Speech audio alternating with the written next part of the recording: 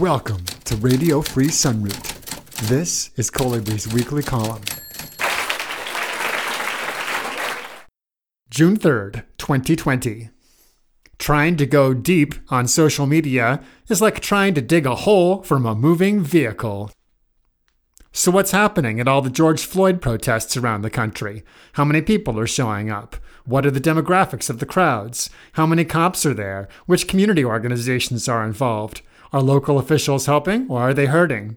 Who really broke that window or set that fire? What about these reports of incitement by white supremacists? Mainstream media is not answering all of these questions, and they frame everything so narrowly with an inevitable pro-establishment bias, even when their own reporters are mistreated. Trying to sift out the facts from the spin is a challenge, especially if the media you're reading is local to someplace you've never been. You never know what they're leaving out.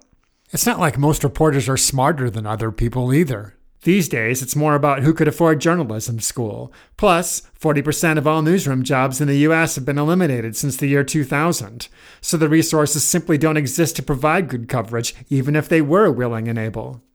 But what about social media? People are posting all sorts of pictures and videos and rants.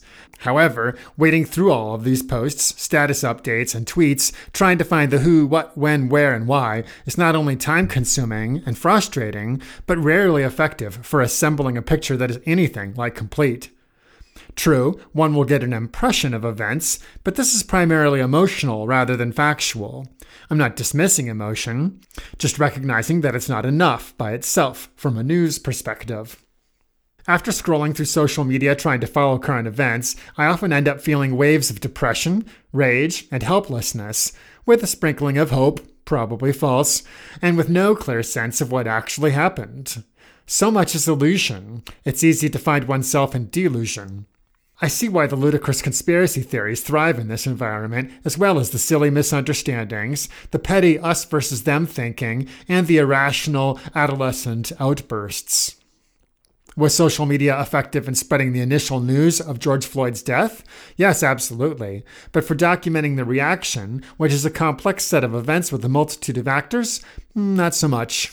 The form of social media does not lend itself to telling a coherent collective story. Rather, it's focused on the individual experience in an essentially standalone form. Hashtags notwithstanding. Everything you see on social media disappears soon after you've seen it.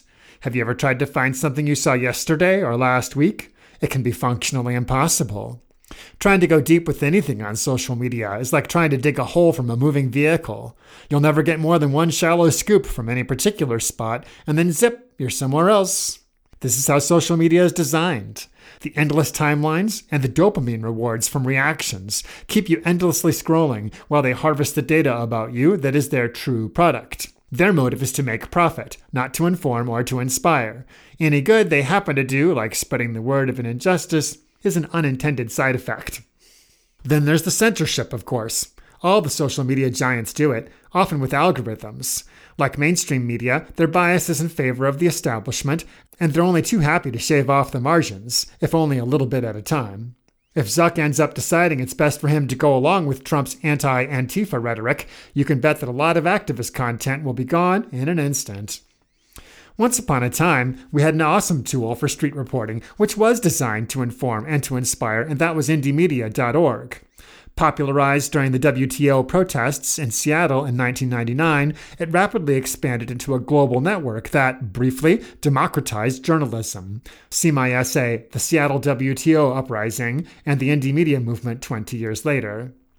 Anyone could post text and images, and later audio and video, for the world to see. Each local network had its own website and its own editors who could consolidate individual stories into coherent narratives. This was before social media and before blogs, when it was challenging for an individual to publish on the internet. It's quite an intriguing detail of internet history that it was first the anarchists, not the capitalists, who opened this door to the public.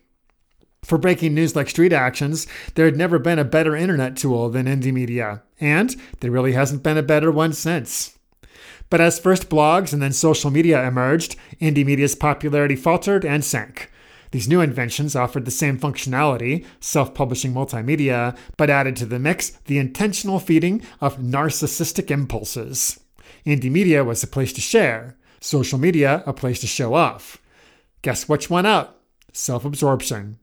So here we are, with what feels like an historic uprising raging around the country, but who knows what's happening? I interviewed people in Portland and Chicago about the protests there for my podcast, and learned far more in those two conversations than in days of scrolling. But I still want to know what's going down in the Twin Cities, where, ironically, I helped start the local indie media site back in the day, but it's been shuttered for years. We're living in very interesting times that are bound to get more interesting. How are we going to inform ourselves? How are we going to organize? I don't know. Indie media had its moment, and it's not coming back. Social media is the beast we're stuck with, but it's a poor tool for the job, and it's not on our side. We need something new to happen. If you enjoyed this reading today, please consider supporting me on Patreon at patreon.com/Kolibri, KOLLIBRI. To find out about the other podcasting I do, visit radiofreesunroot.com.